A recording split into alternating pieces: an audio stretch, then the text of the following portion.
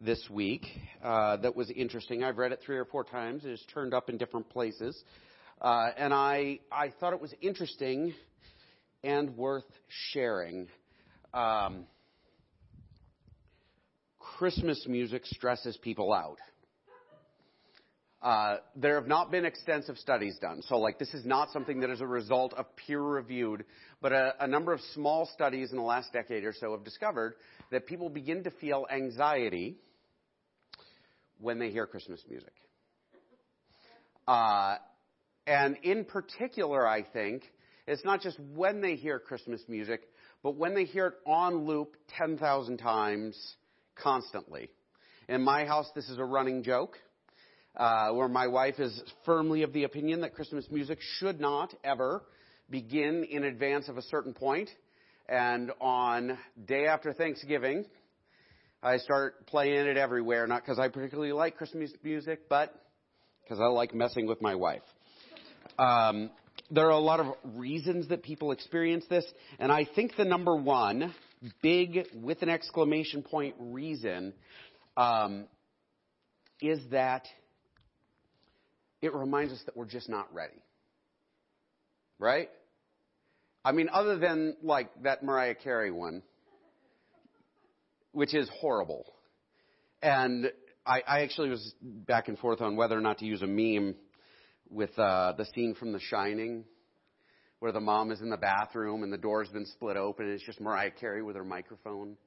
Because it's just there, right? It's there. We're not ready. We have stuff to buy, gifts to buy. We've got cards to send. We've got to get the house decorated. We've got to be in a good mood. Or we've got people coming over and the house has to be. I knew my wife was going to say that. And I'll tell you what, did you know that this is, in fact, the first Sunday of Advent? And we do not typically do Advent candles here. I realized this week as I was praying that I want to do Advent candles. But I came in, I said, well, I'm going to get to work early. I'm going to find the wreath. Because we have one. I've seen it. You know what I couldn't find? The wreath. Or the candles. Or anything associated with it. I could not find anything. And I am ill prepared. And I wanted to share this. I'm going to...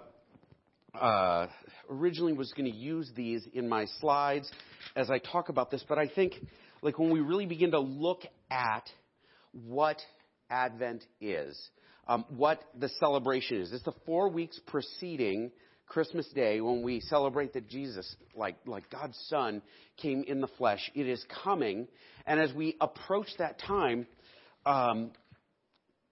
we've made it into something that you just can't really be ready for. Right? You can never decorate enough. You can never sing enough. You can never get enough gifts. You can never do enough I love yous. You can never, and all of the garbage associated with that makes it so that we don't stop and think, God gave me the gift of knowing Him. He gave me the gift of showing up as one of us. From A.W. Tozer, this is a book, He Dwelt Among Us. What is the logical mission for this coming one? Well, our own hearts tell us why. Sin, darkness, deception, and moral disease all tell us why. The lies we have told, the temper tantrums we have thrown, the jealousies we have felt, all this tells us why He should have to come. The sin we cannot deny tells us why He should come. The mission was to judge the world, or that mission was to judge the world.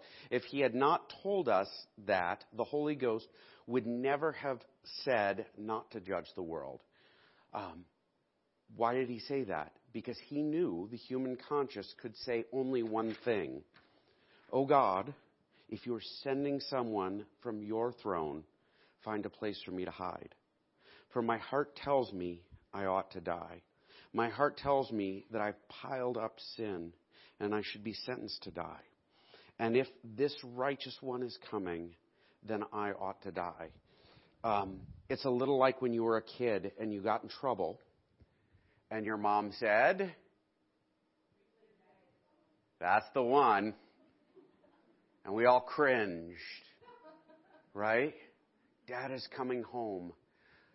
The God who sees me in the dark, who sees me in the darkest corners of my heart, who sees everything I've done, everything I am doing, and everything I will do, who is so holy that his holiness consumes sin and impurity like a fire. That God is coming. And it's terrifying. And I'm just not ready. I'm going to bookend that with a little excerpt from Dietrich Bonhoeffer. God becomes human, really human. While we endeavor to grow out of our humanity, to leave our human nature behind us, God becomes human. And we must recognize that God wants us also to become human, really human. Whereas we distinguish between the godly and the godless, the good and the evil, the noble and the common, God loves real human beings without distinction. God takes the side of real human beings and the real world against all their accusers. But it is not enough to say God takes care of human beings.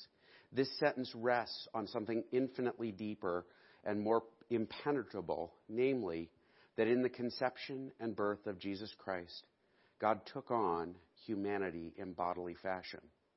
God raised his love for human beings above every reproach of falsehood and doubt, of uncertainty by himself entering into the life of human beings as a human being, by bodily taking upon himself and bearing the nature, essence, guilt, and suffering of human beings out of love for human beings. God becomes a human being. He does not seek out the most perfect human being in the order to unite with that person. Rather, he takes on human nature as it is. As we celebrate Advent, as we gather to worship and prepare our hearts and minds and souls and everything that we are for the celebration of the birth of Christ, there's a part of us that will always feel inadequate. Amen? There's a part of us that will always feel not ready, not good enough, who will look around their house and their lives and say, I'm not ready for my parents to show up, in the same way as I'm not ready for God to see the mess I've made. Right? And the blessing that God gives us is that he came not to judge, but to save. He stepped into the flesh. He lived as one of us, and it is amazing. Our sermon today, our series coming up, is He Dwelt Amongst Us. We are going to talk about the idea of the incarnation. And we are going to work through, did you see the sermon title? We're going to work through the book of Hebrews a little bit this morning. I'm going to do my best not to get bogged down. I'm already well into it. But today we're going to talk about, like the title is, All I Want for Christmas Is You, right? And there's a part of us that can look at that and say it's the worst thing in the world if God shows up and judges me. But in reality, when God shows up, he shows up to give us himself. And all of that music and all of this stress and all of the festivities and the presents and all the other junk is just the trappings of the truth that Christ stepped into the world as one of us. So the incarnation is our theme. We're going to be talking about this real quick. I'm going to give you a definition. The incarnation is the historic Christian doctrine that Jesus of Nazareth is the eternal second person of the Trinity, that he has in time taken upon himself a complete human nature by being born of the Virgin Mary by the power of the Holy Spirit, meaning he was one of us. And that is a big deal because in the past, did you guys get outlines, by the way? If you need an outline, raise your hand and Abby will bring it to you, I think. Is she here? Titus will bring it to you. Oh, is she like running in? All right. As we dive into the text today, understand that in the beginning, actually Hebrews, this is our main idea. I decided to use a scripture verse for our main idea. This is Hebrews chapter 1, verses 1 to 3. In the past, God spoke to our ancestors through the prophets as many times and in many ways. But in these last days, he has spoken to us by his Son, whom he appointed heir of all things, and through whom also he made the universe. The sun is the radiance of God's glory and the exact representation of his being, sustaining all things by the power of his word. After he had provided purifications for sins, he sat down at the right hand of the majesty in heaven. What does all that mean, Eric? It's a really complicated main point. Here it is. In the past, there was an imperfect way that God spoke to us. He spoke to us through mediators, right? You'd have these prophets that show up, right? And the prophets would say, all right, here's what God said. And generally, those prophets were killed horribly shortly thereafter because nobody wanted to hear what they had to say. The problem with prophets is that they have a habit of telling you the truth. Nobody wants to hear the truth, right? Nobody wants to hear, oh, you guys are screwing up and you're in for it now, right? That is the annoying little brother who, is always there. I'm going to tell Mom. The prophets were horribly killed. The other thing that we see with God, before the prophets began speaking on his behalf as his primary, communications method, we had, fire on Mount Sinai, right? And if you went and touched the mountain, what would happen? You die. The glory of God was manifest on the Ark of the Covenant. You know what would happen if you touched the Ark of the Covenant? You die. If you took the lid off of it, you would die. If you wandered into the Holy of Holies inappropriately, you would die. Because God's holiness is so grand and wonderful that it consumes sin. And so in the past, God had this distance between us and him. This is the problem of the Scriptures, right? Our sin creates distance. There's a great line in the, I forget which catechism it is. What is the chief end of man? Man's chief end is to glorify God and to enjoy him forever. Meaning, why was man created? Created to be in a relationship with God. Sit up. We were created to know him and to enjoy him. Why did, like one of the analogies I always use, why did I get married? I got married because I love my wife and I want to spend time with her for the rest of my life. Right? Why did God create man? God created man so we could enjoy him, so we could glorify him, so he could love us and we could love him. That is our purpose. But sin destroys that. And it destroys it in such a way that whereas we see in the Eden account where God walks in the garden and talks to man face to face, sin happens and all of a sudden God speaks and the earth shakes. Right? He passes by Moses. Moses is like, let me see your glory. And he's like, all right, let me put you in this mountain cleft and I'll let you see me from behind. Right? And it nearly kills him. Isaiah sees God face to face. And what happens to Isaiah? He says, oh, I'm undone. I've seen God. I'm a man of unclean lips, which I really wanted to talk about in this sermon, but we're not gonna. The problem with creation is exactly what Tozer said. I'm in trouble because of my sin. Because of sin, this is our first big key point, there's distance between God and man. This is contrary to the created order and the purpose of creation. It's just not the way it's supposed to be. When we look at that, it takes a step further into our personal responsibility. I found a quote from a rabbi I wanted to share. This would be a pre-Jesus quote, so this is kind of how the Jewish people looked at the world, but in the time of Christ. Reflect upon three things, and you will not fall into the clutches of sin or transgression. Know from whence you came, whither you are going, and before whom you are going to have to give a full account of yourself. And that seems pretty easy, right? All I got to know is where I came from, where I'm going, and then I got to stand before God and give an account. He goes on to explain, from whence do you come? From a putrid drop. That's the part to laugh at, Daniel. Where are you going? To a place of dust, worms, and maggots. Meaning, I was born from that whole gross process. I will die and go into the ground. Both are unclean in the eyes of the Lord, right? According to the cleanliness laws of the Old Testament. So I come from uncleanliness. I go to uncleanliness. And before whom you are going to give a full account of yourself? Before the King of Kings and the Holy One, blessed be He. That's scary, right? When you really start thinking about how good we're doing, oh my gosh, that's scary. I actually used my Tozer quote early, so I'm going to jump right over that, probably. There's a great, so before I jump into this, the idea here is that we, in the presence of God, are doomed. We, in the presence of God, in our present form, as we are ill-prepared, period. And so for us to climb the mountain, to be close to the holy God, is a death sentence. And beyond that, it is impossible.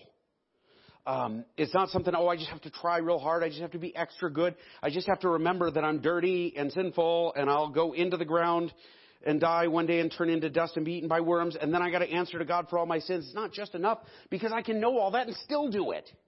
Y'all ever know in the middle of a fight with your spouse or your parents or whatever, depending on how old you are, that you're about to say the wrong thing? Or you're saying the wrong thing and you think, I should shut up right now. And in your head, you're thinking, this is a terrible idea. Why am I doing this? But what's your mouth doing? It doesn't matter, because by nature we are sinful. By nature we rebel. By nature we hurt others and we just do horrible stuff. It's awful. And so this sinful element is the first part of our problem. The second part is, so that's point 2. Our point 3, since my slides aren't in very good order, and that is that everything we see in the Old Testament related to man and God is a shadow of what's coming. We're going to get into Hebrews real quick here, okay? So buckle up. The Hebrews part's fun. But this is from Rabbi Neusner. He wrote a book with a Christian fellow about their understanding, the ancient Jewish and the ancient Christian understanding of incarnation. Incarnation, remember, is Jesus in the flesh, right? God's presence. And amongst the rabbis, there was this idea. The shift from prayer to Torah study accounts for a striking allegation that God is present amongst those who engage in Torah study. God is encountered as person in the Torah, by the way, which would be in the Word. God is encountered as a person in the Word as much as in prayer. And this point is repeated time and again.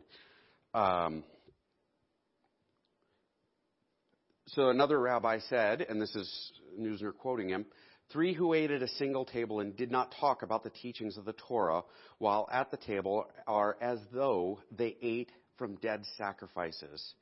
As it is said, for all tables are full of vomit and filthiness if they are without God. But 3 who ate at a single table and did talk about the teachings of the Torah while at the table are as if they ate at the table of the omnipresent. Blessed is he. As it is said, and he said to me, this is the table that is before the Lord. What does that have to do with anything? So the ancient Jews had this perspective that just to talk about the Word was to be in God's presence, right? Just to talk about and engage in the Word is to be in God's presence. But here's the problem with it. If you have Disney Plus, does anybody have the Disney Plus channel? There is a 3-part documentary that just got put on Disney Plus called Get Back, I think. Is that what it's called? It is a 3-part Beatles documentary. And if you watch this, because I read a bunch of stuff about it, and all of these people who were talking about it said it's like I know the Beatles now. It's like I know them personally because you saw behind the screen. Do any of those people who have never actually met those guys know the Beatles? No, they know their music. They know the documentary. They've seen some videos of them. There's a distinct difference between reading and everything else and knowing someone, right? I've read just about everything there is to read on Teddy Roosevelt. I don't know the guy. He died well before I was born. Though I would really hope that Craig could tell me more about him one day. I think they hung out a couple times. Nothing? That was... All right. He's not here. It's not... I'm just hoping he's watching. So they have this little version of what it is to be in God's presence through the Word. This weird subset of, if we talk about it enough, God is with us. And there's an element of truth to that, right? Like it is an undeniable truth that like when you talk about the Scriptures, there is the Spirit stirring in your presence. In Hebrews, Hebrews is this book that is written to Jewish believers. And the whole point of the book is, guys, go out and tell people about Jesus, right? Jesus is superior to the old way. Step away from that old way in favor of Christ and go spread the gospel, right? And so the book, we started off with that first part, the first 3 verses there. In the old days, he spoke through the prophets. He also spoke through the Torah and a whole bunch of other stuff, right? This is how God spoke to us back then, how we knew God. In these days, we know God because God showed up at our house. It is the distinct difference between watching a Beatles documentary and having them show up at your house. Some of them as zombies, I guess, but it is not the same. Part of what Hebrews talks about in relation to this is pointing forward. Now, the first covenant, the covenant is the contract between God and man, had regulations for worship. Also, an earthly sanctuary, the temple or the tabernacle, the tent in the wilderness, right? A tabernacle was set up. In its first room were a lampstand and the table with its consecrated bread. This was called the holy place. Behind the second curtain was a room called the most holy place, which had the golden altar of incense and the gold-covered ark and of the covenant. And the ark contained a gold jar of manna, Aaron's staff that had budded, and the stone tablets of the covenant. And the ark were where the cherubim of the glory overshadowing the atonement cover. But we cannot discuss these things in detail right now. So Paul, maybe somebody else, possibly Luke, there are a handful of other guys that might have written this book. But probably Paul, if you go with tradition, is saying, listen, once upon a time, when people would worship God, there was this big elaborate setup, right? And all of this stuff is pointing forward to something else. It was never a thing unto itself. When we take communion, if communion is bread and juice or wine, we don't do wine here because we're holiness movement, but like if it's just the elements, if it's just the bread and just the wine, like it is just those things, then it's pointless. Why? Because those things point to Christ crucified for us, right? Circumcision. The Jews were all about circumcision, but in the end, circumcision only mattered as a representation of the Jewish people being separated from the world and their sinful selves being separated from them. And it was pointing forward to Christ coming and changing our hearts. Is everybody still awake? I see eyes closing. And so he's like, hey, all of this stuff is there and it all represents something else. It all has a purpose. When everything had been arranged like this, the priests entered regularly into the outer room to carry on their ministry. But only the high priest entered the inner room, and that only once a year, and never without blood, which he offered for himself and for the sins of the people, or the sins the people had committed in ignorance. And so Paul makes this whole point. Look, there's this whole elaborate setup, and the only time you could go into the most holy place, the place where the glory of God was manifest on the Ark of the Covenant, was when you went in with blood. Why blood? Because sin is paid for by death. The punishment of sin is death, right? And so something had to die when you sinned. And so the priest would come in there with this blood and he'd pour it out on the mercy seat. And it would be a representation of, or they believed, it was the death of this lamb. The lamb would take the sin on, right? Paul is saying, listen, all of that's pointing forward. It's all a shadow. None of it is real. It is a symbol of something that would come. Something better, something greater, something more awesome. I'm going to jump up to 10. I had to jump around a little bit to pull this off. The law is only a shadow of the good things that are coming, not the reality themselves. For this reason, it can never, by the same sacrifices, repeated endlessly year after year, make perfect those who draw near to worship. Otherwise, they would not have stopped being offered? For the worshipers would have been cleansed once for all. Would no longer have felt guilty of their sins. But those sacrifices are an annual reminder of sin. It is impossible for the blood of bulls and goats to take away sins. So what he's saying here, and it's a little like my Tozer line and my rabbi line, the only reason they did the sacrifices over and over again was as a reminder, I need forgiveness. I need atonement. I need to be made new. I need to be cleansed. Which kind of brings us to our next point here.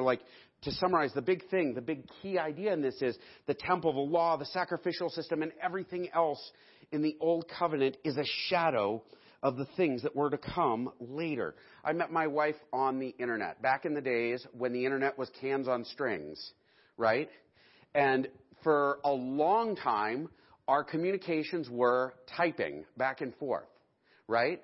And I could say I know her because I know her from the internet. When I met her in real life, there was a whole lot more stuff that was there that I had no idea about because the typing on the internet it's real, but it's not real. Does that make sense? Handwritten letters are not the same as being in the presence of someone you love, right? They're secondary. They're a shadow. They're not as good. And everything in the old covenant was not as good. In the same way, everything, everything that was coming was pointing forward to this sacrifice, to this making new. We're going to go back and kind of work through our last two verses in Hebrews here. But when Christ came as high priest of the good things that are now already here, he went through the greater and more perfect tabernacle that is not made with human hands, that is to say, is not part of this creation. He did not enter by means of the blood of bulls and goats, but he entered the most holy place once and for all by his own blood, thus obtaining eternal redemption.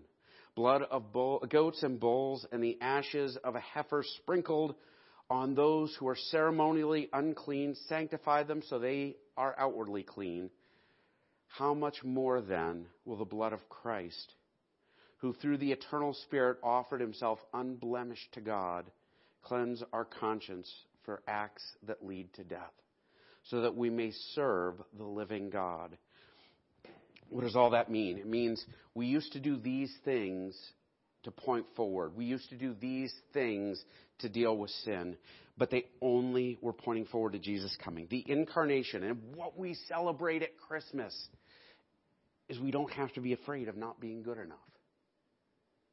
We don't have to be afraid that he's going to show up and discover that our house is a mess. We don't have to be afraid that God is going to come and pour out his wrath on our sins. The incarnation is God stepping into human flesh and becoming one of us so that he could die on our behalf. It is the most wonderful gift we could possibly get.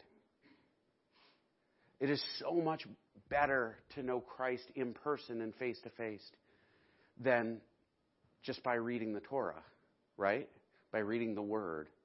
That's the big tricky part with John, where John says in the beginning was the Word, and the Word was with God.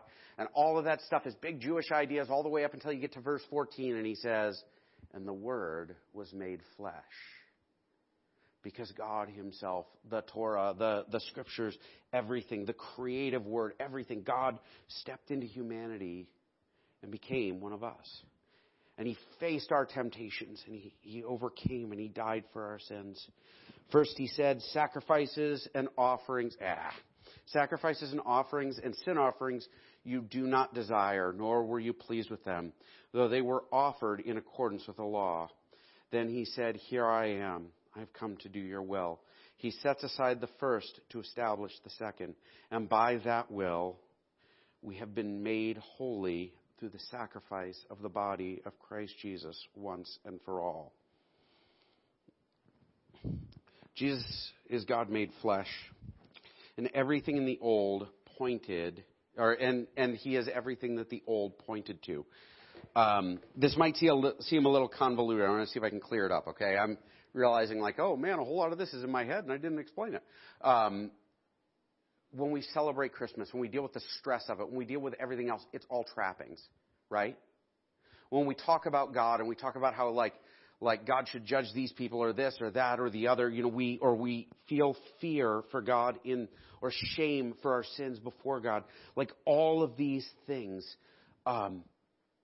they're what Christ came for. They're why Christ died. It's why we celebrate Christmas. It's because God was incarnate. He became flesh to die for our sins. He became flesh so that we can experience him personally. Not just the Torah discussed in meals, not just ceremonies, not just lighting candles, right? I mean, like, I don't like lighting candles in ceremonies. We do it during Christmas as a reminder that we're getting closer and closer to the light of the world coming in. But that's just a candle. The real light of the world showed up. So God's presence, like as a man, is for the purpose of restoring our chief end, bringing us back to where we once belonged, if the Beatles were telling us. Christ is our high priest and mediator standing between us and God. This is something that is in Hebrews. I just wanted to touch on really quick. So like Christ comes, he's the sacrifice, but he's also the high priest. For this reason, Christ is the mediator of a new covenant, that those who are called may receive the promised eternal inheritance, now that he has died as a ransom to set them free from the sins committed under the first covenant. Well, what does that mean? It means that between me and God, there's a spokesman, right? He is there to talk to God on my behalf and talk to me on God's behalf. I can encounter and walk with God. Now you might say, well, but I haven't seen Jesus all that often in my house, right? In truth, Jesus' coming is a step closer. So God is up here, then he is here, and now we are filled with his Spirit. And so we know God personally because he is in us and he is changing us. And in that we can sometimes encounter God in other people because they look like Jesus. And it's awesome. But Jesus is that mediator. And when I go to God and I say, God, I'm struggling with this sin. We talked about this in Sunday school, right? I have certain sins that I struggle with. I got this that's on my heart. I got this. I don't know what to do with it. And you realize like, oh my gosh, Jesus did all of this. Jesus was a teenage boy once. Right? I mean, if he was really a man, if he took on the nature of a man, he had to deal with that, right? And all the miserable stuff that comes with being a teenage boy, right? He struggled with that. Jesus got sick and he had a cold. Sometimes he probably struggled to stay awake during long, boring, and confusing sermons, right? It's amazing. And so we say, oh my gosh, God is coming, I'm in trouble. Or that, to go with the bumper sticker, Jesus is coming, look busy. We have a mediator. We have one that knows us and our temptations, who can come to us and say, I've been through this. This is what you do. I will stand with you in this. I died for this. Let it go. In Christ, mankind can stand before God's presence, even more so like as we're filled with the Spirit. I'm going to skip over my Titus passage here. Sorry, guys. What do we do for application? Like, what do we do with all of this? Because it is kind of a lot. The incarnation, the idea that God was a man, fully man, like he dealt with sin, not with sin, with temptation. He dealt with my sin by dying for it. He was in our presence. He had to use the bathroom sometimes. He was hungry sometimes. He was tired. He was probably maybe cranky, I imagine. I can't imagine people not getting cranky. Like, he had all of these things. What do we even do with that? That he died for us so we can be made right with God? Like the whole mess. First of all, like, we have to remember when the Christmas music starts, that it's really a reminder that God was made flesh. It might be annoying to hear rocking around the Christmas tree 10 million times a year. But you can stop and say, this is a celebration of God made man. This is a celebration of God at my table with me, in my heart, in hard situations. This is a celebration of God coming to bear my sin. He made a way for me to be saved. When I hear, all I want for Christmas is you, I can know that Christ suffered too. Wow, I did put everyone to sleep. Secondly, we're blessed to encounter and know God. Like, this is a true statement. The opportunity to know God personally is amazing. We can walk into his presence and ask for things. We can stand and say, I am an adopted son of the Almighty God. And we have to live as though this is true, because it's easy to not live as though it's true, right? I mean, it's easy to live as though I'm still dead in my sins. It's easy to live as though I'm defeated in everything. It's easy to live as though I'm enslaved to my flesh, which I sort of am, but in Christ and in his Spirit, I have strength that I wouldn't otherwise have. It's easy to live as though Black Friday is important. Right? Believe me, I spent way too much money on the internet this week. Like, I can't, it's easy to live as though the mess in our house is really a reflection of who we are. Or the fact that we didn't buy all the right gifts and we had to knock over a toddler to get one of them. Like, all of that stuff is garbage next to the truth that Christ died for us. Live as though this stuff is true, guys. Live as though at every meal Christ is sitting with you. Right? Whether you talk about the Torah or not. Live as though your relationships that are hurt or broken, or you can't figure out how to talk to these people, or these sins you can't figure out how to overcome, or whatever. Like, Christ carried this. Live as though it's true. And finally, the incarnation knows that we can know God beyond and more intimately. Like, we can know God, like, intimately. Right? It's a really awful sentence there. I don't know who wrote this mess. I remember, all right, real quick. There are a handful of married people in the room, right? When you first met your spouse, did you have many-hour conversations that would escape you, and you'd think, oh my gosh, how did it become morning? We were just talking, at lunchtime. Right? Isn't that the best? Or like the people around you would be sick of hearing you talk about them. I remember there was a time when I was dating Jess. We were long-distance dating, and so like we're talking on the internet every night. It did not sound as cool then as it does now. But people were sick of hearing about her, right? Sick of it. I'm guessing the Yearwoods who are here, we're sick of hearing Jess go on about how wonderful her eventual husband was, and gushing over how handsome and dashing he was, and smart and funny and everything else. Like, at least funny. I remember wanting to know her more all the time. With my kids, when my daughter is weepy because girls are weird, I want to know why she's upset. Right? Because I want to know her. There are people who want to know why the Beatles broke up and pretend it wasn't Yoko. There are people who want to know what their neighbors are like. They want to know if God is incarnate in Christ, if we can actually know him, then we have to put our effort into knowing him and telling people about him. The same way we told people about our sweet honey back in college, right? People say, just stop talking about her. I don't care. I'm going to keep doing it. Jesus died for me. Jesus was born in Christmas. Like that, well, we celebrate Jesus' birth at Christmas. Let me get into that. Like, people should get tired of us talking about it because we're so in love with our Savior. It's not some esoteric conversation. It is a real, real relationship. Remember when Jess and I kissed at our wedding, we practiced it like 10, 20 times, dipping. I dipped her. And when we went to do it, I did not drop her.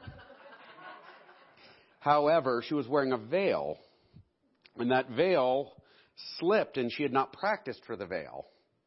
And she reached up and grabbed the veil instead of putting her arm around me, and I almost dropped her. It was not the same thing. Mostly dead is not all dead.